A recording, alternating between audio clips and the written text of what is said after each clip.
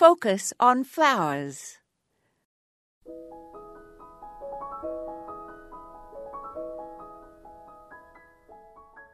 Around the end of April, here in the Midwest, we are busy planning what annuals we will purchase.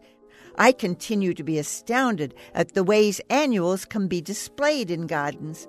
For example, if you're handy, you can secure round planters onto wood columns and fix the planter onto the top of the column and then put a spike in the bottom of the column to hold it securely in the earth.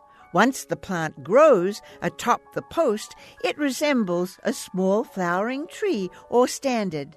You can use them singly or in multiples in the garden.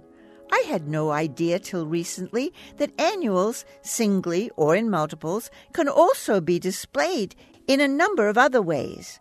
There is hardware available for gardeners to convert large pots into two-level floral displays for patios, porches, and decks. A steel base goes underneath a large pot, and a threaded bolt pokes up through the pot's drainage hole.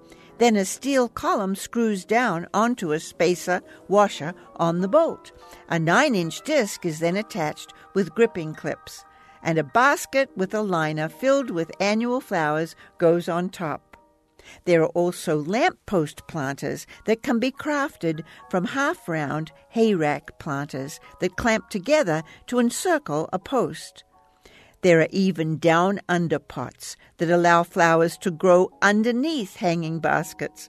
So many options for displaying annuals. This is Moya Andrews, and today we focused on New to Me.